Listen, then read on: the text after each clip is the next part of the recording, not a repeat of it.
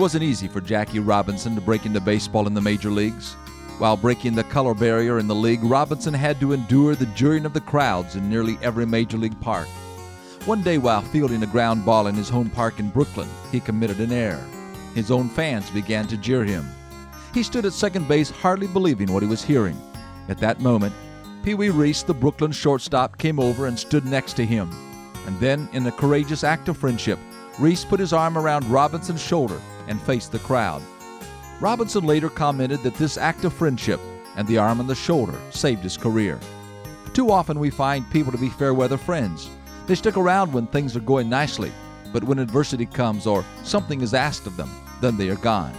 I found a quote that describes a false friend like your shadow. It said, "As long as there is sunshine, he sticks close by, but the minute you step into the shade, he disappears." The book of Proverbs says, "A friend loves at all times, and a brother is born for adversity." Someone has defined a friend as the first person who comes in when the whole world has gone out. Who near you is desperately praying that God would send a friend to put an arm around the shoulder and face the jeering crowds with them? This is Bill Hostler with today's Key to Confident Living.